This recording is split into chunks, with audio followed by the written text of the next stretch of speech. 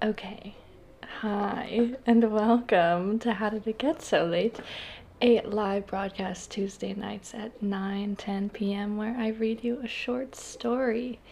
Um, that introduction always feels so long. I don't know why. But anyway, last week definitely got away from me. I've said it before, I'll say it again. I love doing this, but I never want it to become a source of stress or something that allows me an excuse to say no to things. So here we are, 2 weeks later. um, oh goodness. I was eating Cheez-Its before this, so my apologies. That was my dinner. Anyway, here we are 2 weeks later. Sorry, I didn't even say that I wasn't gonna be be there, but anyway, Bree is texting me about my gulp. Oh no, I'm so sorry if that was ASMR for anyone. But yeah, I also think I'm gonna move this to Monday temporarily, at least until the end of the year, because I got a seasonal job that is gonna start in November that will interfere with my ability to get home in time to do this. And also, Tuesdays are $5 movie night at AMC. In case you didn't know, you can sign up for a free membership, and this is now an ad. But I'm trying to see some movies for cheap. And I've been trying to watch at least a movie a night to the best of my ability, which is great in theory. Maybe not realistic, but I have definitely been watching more movies, so that's all that really matters, I'd say. Um, I hope your past 2 weeks have been grand, though. I personally am past the point of settled in here, in New York, and now getting a bit antsy, if you will. Um, I've been searching for a second job. Um, I currently work as a podcast editor for a small podcast run by this woman who like interviews people. And it's great, remote. They're in Texas. Been a great job, but so little hours. So I'm searching for a second job, and I don't want to get something shit just because I'm looking and desperate. So I've been trying to balance between being realistic but also still valuing myself as a worker and a human being. And I also don't want to get something that I hate, where I hate where I work, especially after my previous job in Richmond, which if anyone's listening that knew me then, you remember my daily turmoil of just this horrid job, where my boss threatened to sue me also, and a lot of OSHA violations. The fact that they were a book company with a warehouse full of books where everyone worked, highly flammable, and they weren't up to fire code, and had single one single fire extinguisher in the whole building, located in the kitchen, which didn't even have an oven or any like source of fire that could, happen. Yeah, so I mean, the boat had at least eight, seven after I moved in, but it was like 1/1000th the size of that warehouse, while also being surrounded by literal water. So, God, Jesus, oh, I really could go on. I remember getting off work and driving away so relieved. and immediately going to the super shitty but cheap and big warehouse studio that Brie and I were sharing. And Brie would bring me bags of snacks for dinner, which is hilarious because she just texted me angry that I only had Cheez-Its. But would have died without those snacks. And then I would stay there till 1 a.m. and I would drive to the boat, go to sleep, do it all over again. I didn't necessarily hate my whole life, but that job made getting up hard. Anyway, I could go on forever about that godforsaken hellhole of a place. May that man never know a day of peace. But the threat of lawsuit still looms, so I will cut myself off there. I am super privileged, though, to have the ability to go a few months without, or with making very little. And thank God they canceled a portion of student loans, student loan debt. Though I will believe it when I see zeros on my account and not thousands of dollars. I'm trying not to be a hypocrite, though, and live by my motto that everything always seems to work out. So far, it is working out. Yeah, I'm very happy here. I've been doing so many sweet things with old friends and new friends, and after being isolated in a suburban town for far too long, with my mom and only my mom, it feels very sweet, and I'm very lucky to have so many friends up here already and have so many lovely people. Yeah. So anyway, which I'm sure you can actually hear some of these lovely people in the background. The house is lively, but it adds to the ambiance.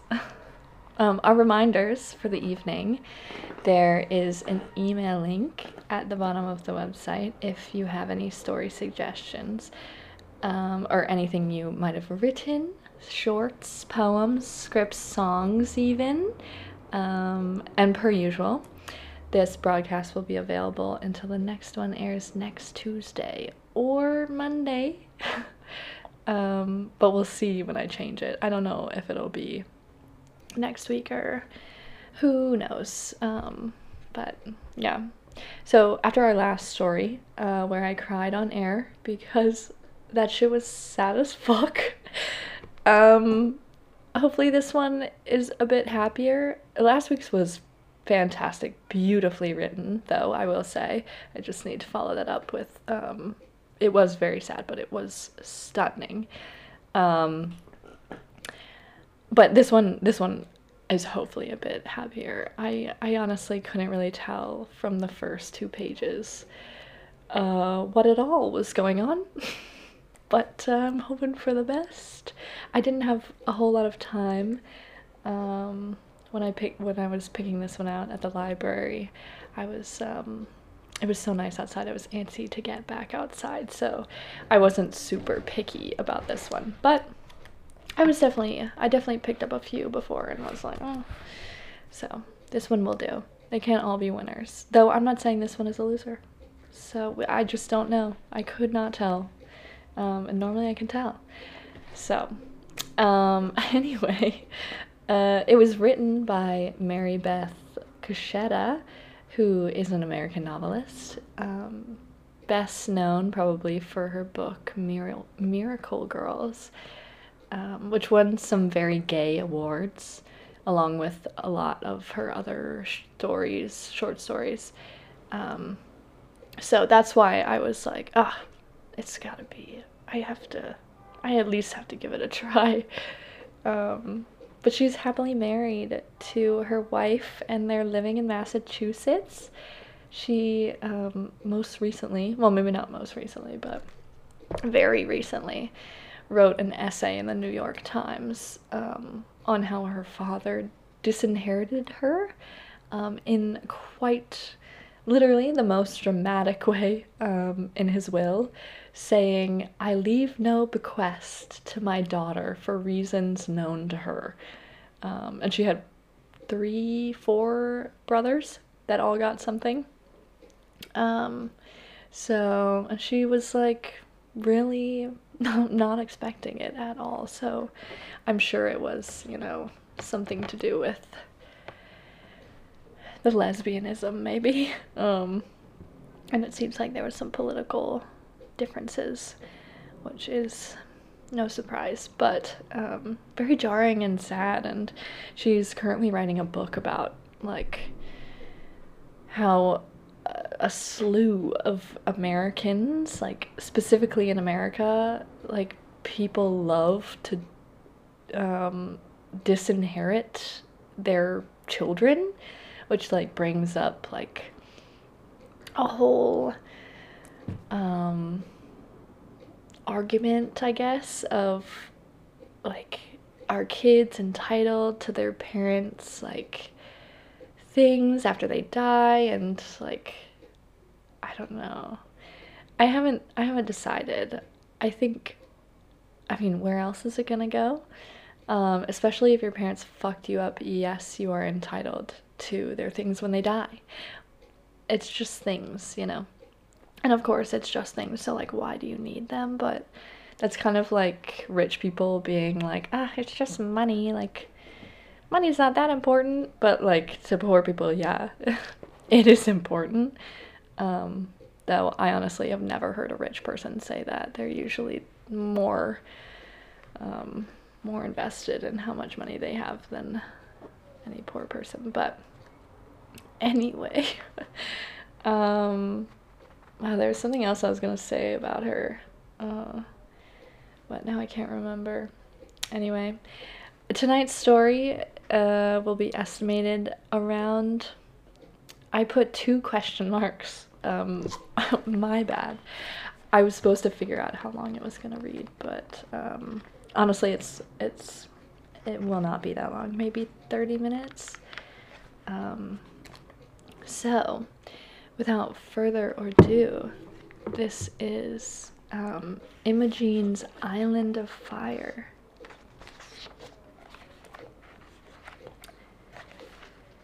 Outside the bus station, Imogene stood with her mother at the row of wire-slotted vending machines. She put some coins in the one with the cheese doodles and the ketchup curls. "Who comes up with such things?" her mother said. Imogene made an ordinary choice, E5 potato chips. "A spinster is a spinster in any town," her mother said, "a no-prize pig." "Don't worry about me." She hoisted a pack of paint tubes and brushes over her shoulder, freeing her hands to lift the straw suitcases she'd taken from her stepfather. "Don't suppose I'd start to worry now," her mother said. It seemed 100 years ago since her mother had taught her to be pleasant to men who paid attention. Suitors, she'd call them. Even Henry, who was technically Imogene's uncle, her dead father's half-brother, then suddenly her mother's second husband. Oof. I feel like that's actually more common than people think. Still kind of weird. Behind the depot, the bus doors heaved open with a mechanical sigh. "Henry says you'll get 5 miles down the road, come to your senses, and make the bus driver turn back around." For her entire adult life, Imogene had painted houses for a living and little cards with watercolors on special paper. She was 40. It was time for something new. I'll say, girl, Jesus. It's never too late, but wow. Nothing out there you won't find here," her mother said. By now the sun was up. A harmless breeze carried the thick, muddy odor of the Ohio River. "I'm going," Imogene said. When the bus pulled away, she imagined her mother still standing outside the depot, lips pressed together, watching her leave. It was wonderful to dream of going somewhere new, a place she'd read about in a book. Images of Mingo Junction, now her past, started to fade.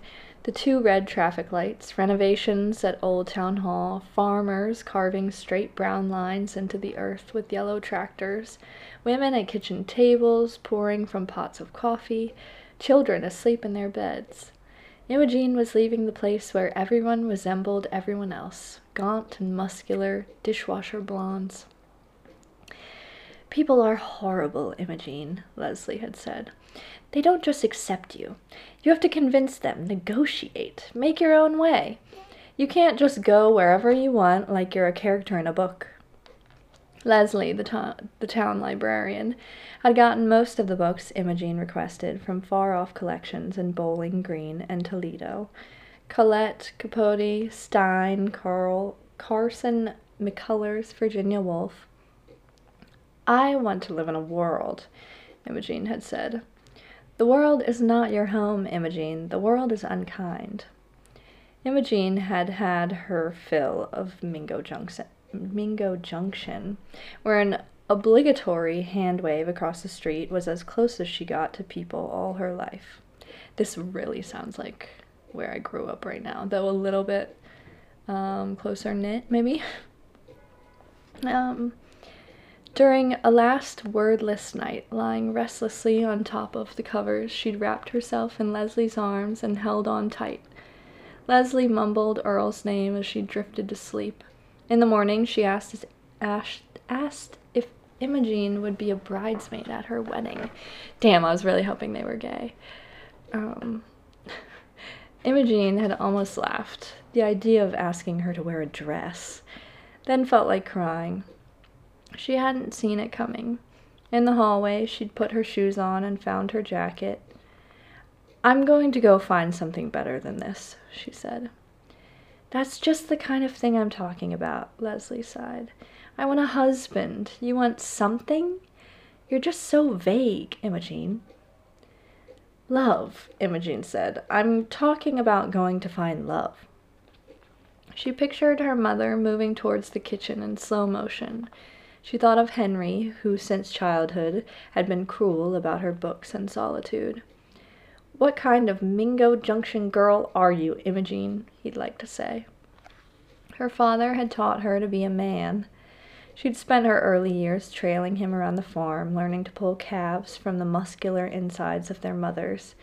Imogene appreciated the smell of the blood and the effort that rose from the warm, exhausted bodies of the cows, as if they held the secret of life. Her father appreciated her strength and encouraged her natural gifts. A lot of people don't know this, but cows cannot give birth on their own. They have to be assisted, and normally they tie chains around the calf while it's still inside the mother and pull it out via the chain. It's quite the image. Seen it a number of times. A weird process, honestly. It's sad that we've domesticated cows to the point where they can't give birth on their own, but anyway, a little fact for you. She understood animals better than people. It wasn't until she'd grown as tall as her own mother that Henry stopped calling her names. After she outgrew Henry, he stopped speaking to her altogether. "Maybe Henry's just trying to do you a favor, Imogene," her mother had said. 2 days, 3 buses, and a ferry later, Imogene arrived at the place she'd thought she'd never reach. At first glance, the oceanside community seemed no more than a narrow strip of beach houses lifted off the sand by rotting planks, but the air smelled clean and salty. Her mother's words still ringing in her ears, Imogene hoisted her paint tubes and brushes over her shoulder, picked up Henry's 2 scratched suitcases, and headed for the nearest bar.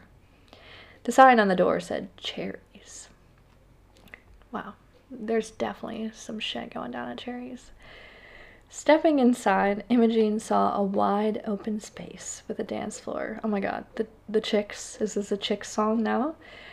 A dance floor, a jukebox, a few round white tables with matching iron chairs. More like an ice cream parlor than any bar Imogene had ever been in. There were red and white striped curtains and cloth napkins with ribbons on the tables. It was early in the day, except for an older woman seated under a yellow poster of Marlene Dietrich. The bar was empty. A barkeep with wide hips and a bow tie appeared in the doorway. "Name's Cherry," she said loudly. Her thick accent sounded strange. Oh, God, I don't know what the accent is, because I don't know where she is right now, but, yeah, all I can do is Southern, so that's what we're getting. "It's a little early in the season for day trippers." Imogene could smell the heavy scent of her perfume as she came nearer. It rose above the smoky remains of the previous evening. "I've come too far for just one day." Imogene dropped her backpack on top of both suitcases, as if she intended to sleep right under the bar. "Some 600 miles. "You here for the season?" Cherry asked. "I'm here forever," said Imogene. Cherry flashed a wide red smile at Imogene, who suddenly felt stooped with exhaustion. "Only a few diehards stay year-round, but I do hope while you're here you plan on ordering a drink." Imogene looked at her. "Sometime soon would be nice," Cherry said. Imogene was still standing awkwardly halfway between the door and the bar. "Whiskey," she said quickly. "Is there a pool table?" Cherry pointed over her shoulder. "And back." Straddling a stripped bar stool, Imogene looked around. "It's pretty in here." Cherry lowered her voice and leaned in. "Thanks, but I don't date customers." Imogene's smile was mostly polite. "Too bad for me, then." I may have to let him noodle. He's currently scratching. Cherry pulled back cheerfully. "It must have been a long trip. Long life." Cherry laughed loud and low, posing like an actress, her chin tipped slightly up. "New member of the church?" Imogene shrugged. "You'll have to get busy. A lot of hearts to break around here." "I need a job." "What's your skill?" "House painting." "Plenty of work, too," Cherry said. "You can go down to the end of this dock and find a cheap room for the night until you get some money. Nice place to rent when you have a little cash." "I have some money," Imogene said. "Not much." "You'll do okay," Cherry patted her shoulder. "There's work." The woman under the Marlene Dietrich poster cleared her throat, nodding at Cherry. Imogene smiled and waved, but got no response. "Bad place to start." Cherry untied her arm. "Dahlia McGregor. People call her Miss Dale. Lots of money, barely spends a penny of it. She's the oldest woman on the island. Used to be quite a dandy in her time, I'm told." Imogene watched Dahlia McGregor sipping gin. She was dressed in a linen suit, obviously, oblivious to the damp Atlantic heat, the shifting sand and stifling sun. Okay, so they're on the East Coast. Good to know. "She looks okay. She has one of those outfits in every color, matching shoes," Cherry said. "Sometimes she wears tailored silk pants and smokes a cigar. You should hear her tales about stealing other people's wives, romancing the sisters of her business partners. Claims she had some lawyer's mother once and a banker's masseuse, even a nun. Miss Dale says lesbians were better before the advent of the automobile. More authentic." Imogene flinched at the word, but Cherry was smiling. "What's the matter, love? You got a crush on Miss Dale?" "Send her a drink," Imogene said. Cherry blinked. Cherry poured gin in a chilled glass, placed it carefully on a tray, as if it were the first time she'd ever done it. "Going to start at the top and work your way down? Nothing wrong with that?" As Cherry slowly headed for the table, Imogene went to the ladies' room to change. The bathroom was red and powdery. Imogene laughed out loud at the cup of tampons on the basin for the female customers. Henry would have a heart attack. Changing into a paint-speckled navy swimsuit and army fatigues cut into walking shorts, she sat on the john, tying her shoes. On the way back, she stopped at the pool table to rack up balls for a solitary game. Her mother should see her, making new friends, entertaining herself. Not such a plain Jane after all. As soon as she got settled renting a room, she'd send Leslie a postcard telling her not to marry Earl Matthews. Maybe she'd send Leslie a bus ticket. Across the room, Miss Dale took a sip of freshly poured gin and scowled. "Too warm," she said. "Where's the ice?" Cherry nodded, turning back. "Wait a minute," Miss Dale demanded. "What's the meaning of this? Who's sending me a drink?" Cherry studied Imogene's figure by the pool table. "That newcomer wants to say the season. She's looking for work and a place to rent." She went to find ice. "You over there," Miss Dale called out to Imogene. "Come here." Imogene smiled and approached. "Hello." A crack in the glass frame above Miss Dale's head lined the edge of Marlene Diedrich's yellow Panama hat. "Maria Magdalena." Miss Dale held out her hand. Oh, she's using a fake name. Wait. Oh. Wait. I'm getting ahead of myself. Miss Dale held out her hand. "Dahlia McGregor." "No, I meant Diedrich," Imogene said, taking the old woman's hand. Her real name was, oh my god, Mary Magdalene? Like in the Bible. Miss Dale waited for her to finish, but Imogene was still pointing at the wall behind her.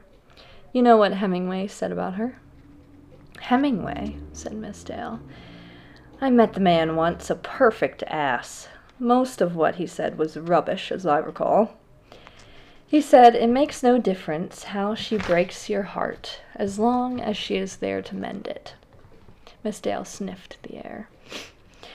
"If I could lie down under that print for the rest of my days, I'd be happy," Imogene said. "I'd prefer you not lie down while I'm sitting here," Miss Dale said. Imogene laughed. "I read somewhere that Diedrich had an affair with this woman, a writer, who at the same time was having an affair with Greta Garbo and Isadora Duncan." "You read too much," Miss Dale said after a minute. Oh goodness. I'm doing horribly with these sound effects right now. I apologize. And if you're speaking of Mercedes de Acosta, I never liked her either. Imogene's smile faltered. Miss Dale concentrated on the table. "I'm looking for a housekeeper." "I'm more of a house painter," Imogene said, "but I know how to use a vacuum." "I'm getting too old to bend over.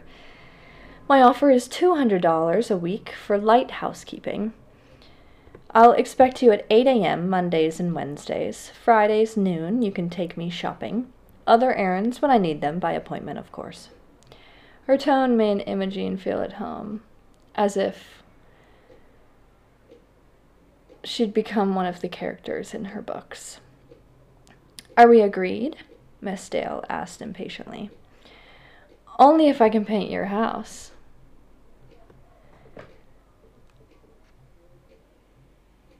I'm sorry, I got lost on a page. I'm getting ahead of myself yet again. "Only if I can paint your house," Imogene said. "Painting is what I love."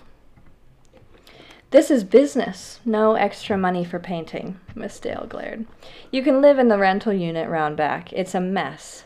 I'll let you have what you want and haul away the rest. I haven't bothered with rents and loud tenants for years." Imogene took in steel-colored curls, black eyes set deep in a round face, magnifying glasses perched on her nose. Magnifying reading glasses perched on her nose. "Deduct the rent from my pay if you want, but I don't paint for free." Imogene had learned from her stepfather's negotiating style. "You wouldn't want me to. I'll give you a good deal." "I don't want you to paint. The old woman took a sip and made a face at her gin. Imogene didn't budge. "I'll think about it," Miss Dale said finally, "but I think slowly." "Remember Marlene Dietrich in Blue Angel?" Imogene said. Now that was a movie. Imogene opened her eyes to a musty studio, small and square, with a hot plate and a refrigerator. The other side of the apartment was stacked with Miss Dale's boxes. Imogene had looked briefly through the stacks of books and letters, photographs and old linen suits. The night before, she'd fallen asleep on the first page of a book she'd salvaged from a dusty pile. Civilization and its discontents. Now, in the tiny brown-paneled studio apartment below Miss Dale's kitchen in the early morning, she lay on a bare mattress listening. She could see through a part in the curtain. Miss Dale's neighbors were men in large straw-brim hats that sloped off the sun. The daintier one was shoveling peat moss. Miss Dale's dog, an ancient corgi, danced excitedly at her feet, looking like a little man. Short legs and a big face, just like a dwarf. Most of the time he growled. "It's a natural reserve," the large gentleman was saying to Miss Dale. We should be given something for it. We do own it, after all." "What a strange thing." "What's that, Dahlia?" "To think that all these years we've felt the need to own it." The other man stopped his shovel in midair. Miss Dale gazed into their faces, then stepped back slowly from the fence as Imogene heaved open the filthy sliding glass door and stepped into the morning sun, dressed in a bathing suit and shorts. "Good morning," the men gasped. "Oh, apparently so," whispered the dainty one. She stepped quickly across the splintered deck to catch up with Miss Dale and her dog as they rounded the corner to the front of the house. "What's the matter, Miss Dale?" "I simply prefer not to prattle with neighbors," Miss Dale said. "This island is filled with people who think a piece of paper gives them the right to something, and drunken hooligans who come across on the ferry looking for trouble. I prefer to be alone." Her first day in boat deck, Imogene moved deftly around the ancient beach furniture and knickknacks, dusting and vacuuming, mopping and shining, tangling more than once with the corgi, whose name was Pablo Picasso. The designs for Miss Dale's house hung on the wall, showing how the ends of the house were bowed, the windows shaped like portholes. Just below the architectural blueprints, a sign with large type named it Boat Deck House. Located on the western end of the island, the structure was shielded from the main thoroughfare, primarily a beer bar, pantry, pizza joint, and a tourist trap with odds and ends for sunbathing. Miss Dale ordered lunch mid-morning, tea and tuna fish. Imogene wiped the sweat out of her eyes. She hadn't realized she'd have to cook the food she'd bought using Miss Dale's list. She thought the old woman liked her enough to make room in her house, but it occurred to her Miss Dale needed someone with her 24 hours, because she so prefers to be alone. Imogene carried neat plates of food on the tray, wrapping a sandwich for herself and stuffing it in her back pocket. The light was perfect. "I think it'll go down." "Whatever you like," Miss Dale said. Picasso barked twice, unenthusiastically, as Imogene packed her paints in a shoulder bag and ambled down the walkway outside Miss Dale's gate. It took 3 weeks to clean away Miss Dale's refuse, to haul the boxes out of the curb on garbage days, to clean the gutters and rake the lawn, which, despite attempts to seed it, was mostly sand. Imogene made a home of the stuffy back room, managing to get the hot plate and the refrigerator working again. She painted several large watercolors and smaller cards, tacking them to the wall. She wrote postcards to Leslie, tucking them away in the cigar box she had found among Miss Dale's discarded things. One evening, Imogene picked at her meatloaf and vegetables as the sky started to fade into a starry evening overhead. Eyeing the old shutters, the peeling white and gray paint from the house's trim, Imogene turned to Miss Dale, who was nuzzling old Picasso and feeding him string beans. The house was finally cleaned up a bit, but she'd grown tired of housekeeping. "It's time," she said. Miss Dale followed Imogene's eyes across Boat Deck House. "We'll see about that." Imogene began scraping the next morning. Preparation was the most important part of the job. Henry had taught her early on. Paint chips swirled around her ladder. "It appears to be snowing around Boat Deck," Miss Dale remarked. "Hasn't been painted in years," Imogene said from her perch on the ladder. "Hasn't been anything in years," said a passing neighbor over the fence. "Nice to see some activity over here, Miss Dale." Miss Dale looked out towards the sandy lawn and made a pronouncement. "The deer will overrun the people one day, you know."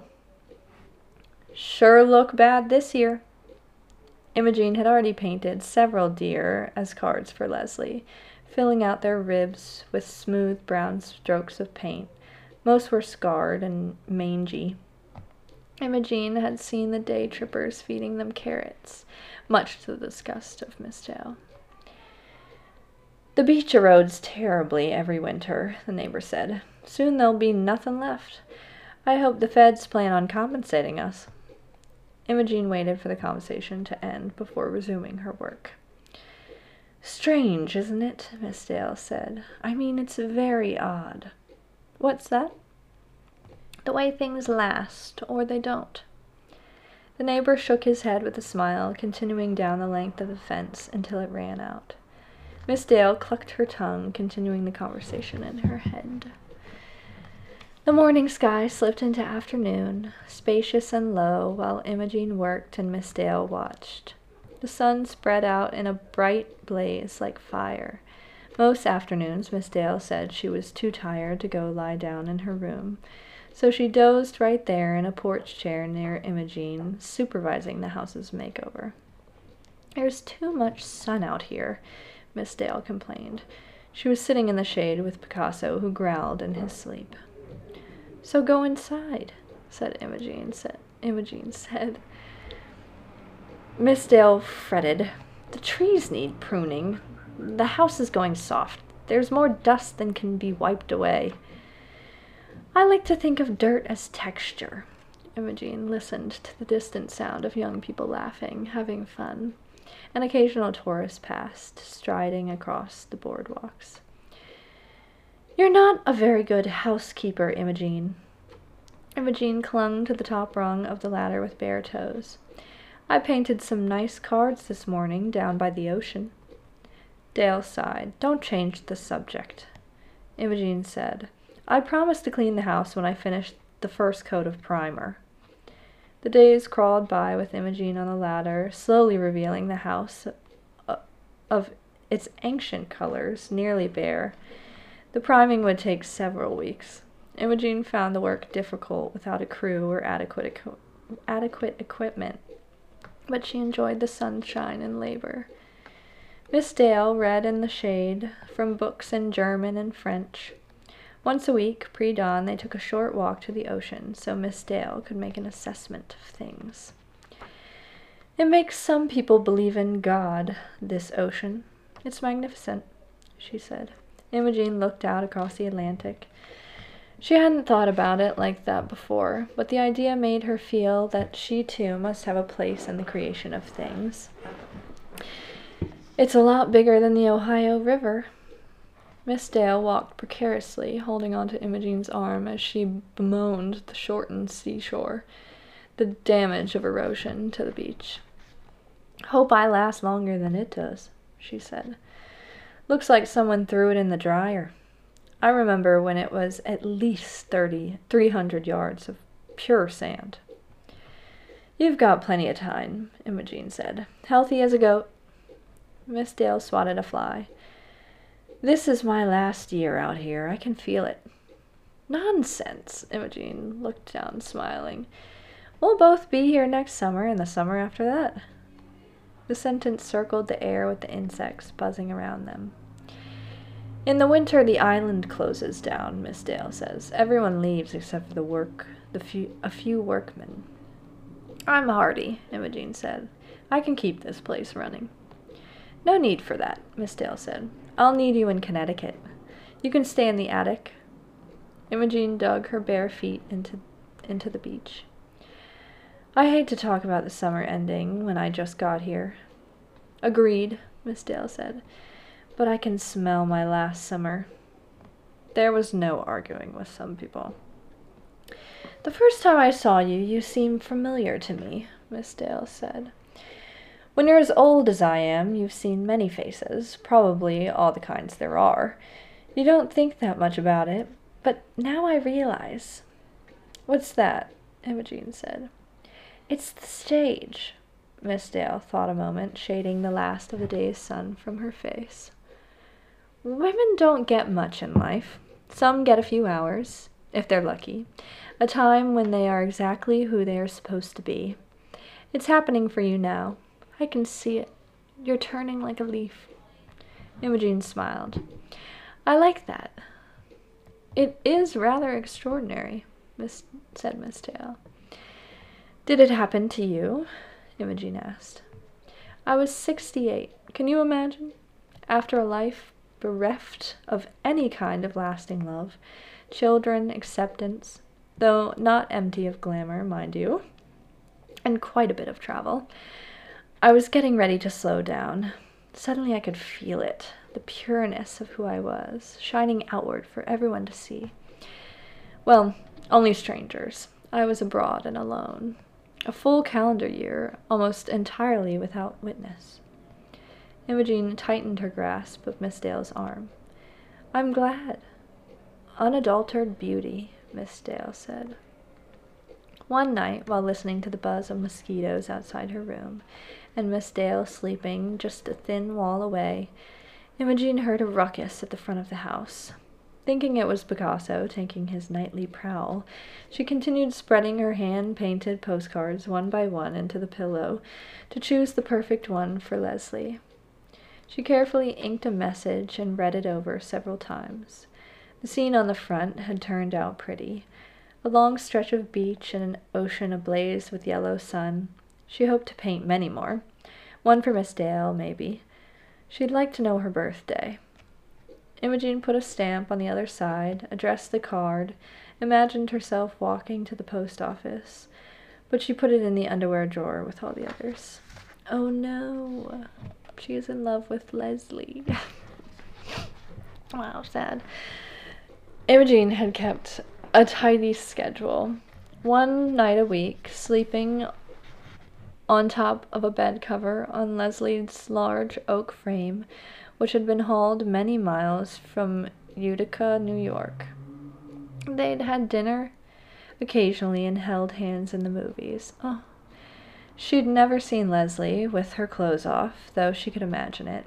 In fact, Imogene had imagined it so many times she'd worn it down like a sliver of soap. What's it like with Earl? Imogene had asked her. What do you mean, like? In the silence, Imogene understood that Earl hadn't gotten to her yet in that way. Same thing. She wondered how Leslie kept him at bay. It was a comfort to know, and she snuggled up to Leslie's large bosom and to her warm nightgown. Never mind, she said, drifting off to sleep. That was the thing about love. No matter how late it was in coming, no matter the form, you were never prepared. Imogene sprawled on the mattress in Miss Dale's back room. The night was brisk, as if fall were coming sooner than planned. A loud banging and the sound of rolling garbage cans startled her. She sat up in bed, listening a minute, until a few more crashing sounds roused her into action. She pulled her shorts on under her t-shirt, found her flip-flops, and made her way out into the pitch dark. Miss Dale, Imogene called. Is that you? Imogene couldn't see Miss Dale, her eyes still adjusting to the dark. She felt her way carefully towards the front path. I'm down here. Miss Dale was sitting beside the raised wooden footpath, down in the sandy lawn where she'd apparently fallen. I've hurt my foot. She pulled aside her robe to show her ankle. I came out to scare away a deer. Miss Dale pointed across to a gnarled pine tree trunk. I think I've killed it. Imogene walked over to the darkness, where the baby deer lay, scarcely breathing, on a pile of pine needles. Imogene inspected the blood on the doe's face. Just scratched up. Are you sure? Miss Dale struggled to get a better look. She'll be fine, said Imogene. Let's take care of you first. Imogene hoisted Miss Dale onto the wooden plank, climbed up herself, and tried to walk with her, but it was cumbersome. She picked Miss Dale up off her feet and carried her towards the house. I think it was that cat, Miss Dale, Imogene said, facing her towards the garbage can, where a small orange stray was hissing and spitting, crouched by the side of the house. Don't look at that cat, Miss Dale howled. It's feral. It will attack. Where's Picasso? Picasso, get in the house. Is Picasso in the house? Imogene brought her in through the front screen door, Picasso safely inside, growled at Imogene until she put her cargo down on the couch. Enough now, mongrel, Miss Dale scolded. This Picasso hates other animals like the real Picasso hates people. You shouldn't go out in the pitch dark like that, Imogene said. Old woman like yourself prowling around. Why didn't you call me? Miss Dale's foot was swelling, showing a big purple bruise. Phone the fire chief to come get that animal, or we'll be up all night. Don't worry about the dough, Imogene scolded. Let's get you some ice. Returning with a basin of ice water, she pressed a washcloth to the bruise. You have to be more careful, or you'll break your bones. She held out a hand to help Miss Dale sit up. Put your foot up here. Helpless, Miss Dale said. After all these years, I've become a helpless old woman. Nonsense. The cold water on her ankle made her flinch. Imogene steadied herself, preparing to bathe Miss Dale's leg up to the calf. I'm going to tell you a secret, Miss Dale said, trying not to shudder. When I first saw you in Cherries, I was surprised. How come? She pressed gently. Does this hurt? From a distance, I thought you were a different kind of woman. Different how? Frankly, you appeared to be the kind of woman from whom you'd expect nothing. She paused. By which I mean a flat chest. Damn, what are you saying about a flat chest, Miss Dale? Okay. Imogene's laughter startled the dog, who barked twice and sat back down. Oh, you know what I mean, Miss Dale continued. You're rugged. The dirty blonde hair, the boyish tan, the broad shoulders. It all distracts from your womanly figure. Imogene was embarrassed, but pleasantly so. Miss Dale, I didn't think you noticed those things. One more thing, Miss Dale added. You have the legs of a worker. Imogene wrapped up Miss Dale's ankle. Is that good? Very, said Miss Dale. Okay, then. To bed with more ice. When Imogene returned from readying Miss Dale's room, a towel with ice on the bedstand, Picasso was snoring lightly. Imogene put a finger to her mouth. On the couch, Miss Dale was out like a light. Imogene lifted her easily in her arms, carefully stepping over the dog, and carried her to bed. Gathering rope, a knife, and a pair of rubber gloves from the kitchen, Imogene went quickly down the walkway, stopping twice to look at the sky filled with chips of light that stretched out over the island. Before she cleaned Miss Dale's house the next morning, she would bring her neatly addressed postcards down to the ocean and set them sailing onto the surf.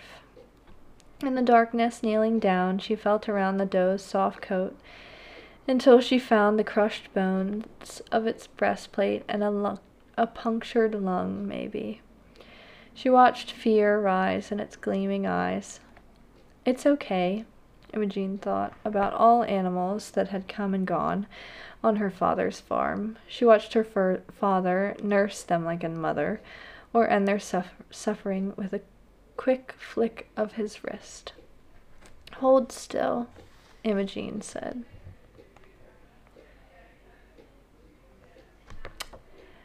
And that's the end of Imogene's Island of Fire. Wow, what a little case study of these two people's lives meeting. That was cute. I liked it, I think. Yeah, I think I liked it. I do wish there was more lesbianism, of course. But I do like it. Though I hate thinking about a small deer having a crushed breastplate and a punctured lung. That always, like, growing up with a lot of animals, and hence why I know about how cows are born. We also, like, bred dogs, which is horrible, not my decision. But we would breed dogs, and commonly, some of them would die, and it's so sad. It's so sad. I've also been recently, I was reading about veterinarians, because they have a really high rate of suicide, because, like, I think people go into it, really loving animals, and then they end up having to euthanize animals, and so sad. And sometimes it's because people can't afford the care, or, like, people have put it off for too long, or I don't know, a whole bunch of reasons, but very sad. Anyway, I don't think that was supposed to be the the takeaway from that story, but it's what I'm thinking about. Yeah. Overall, good though. Oh, very odd names as well. Very unique names. Imogene and Dahlia and Dale, which is my father's name, actually. Well done. Well done, Mary Beth. Thank you, Mary Beth. Anyway, thanks for listening to How Did It Get So Late? I hope you have a lovely rest of your night and week, and sweet dreams until next time.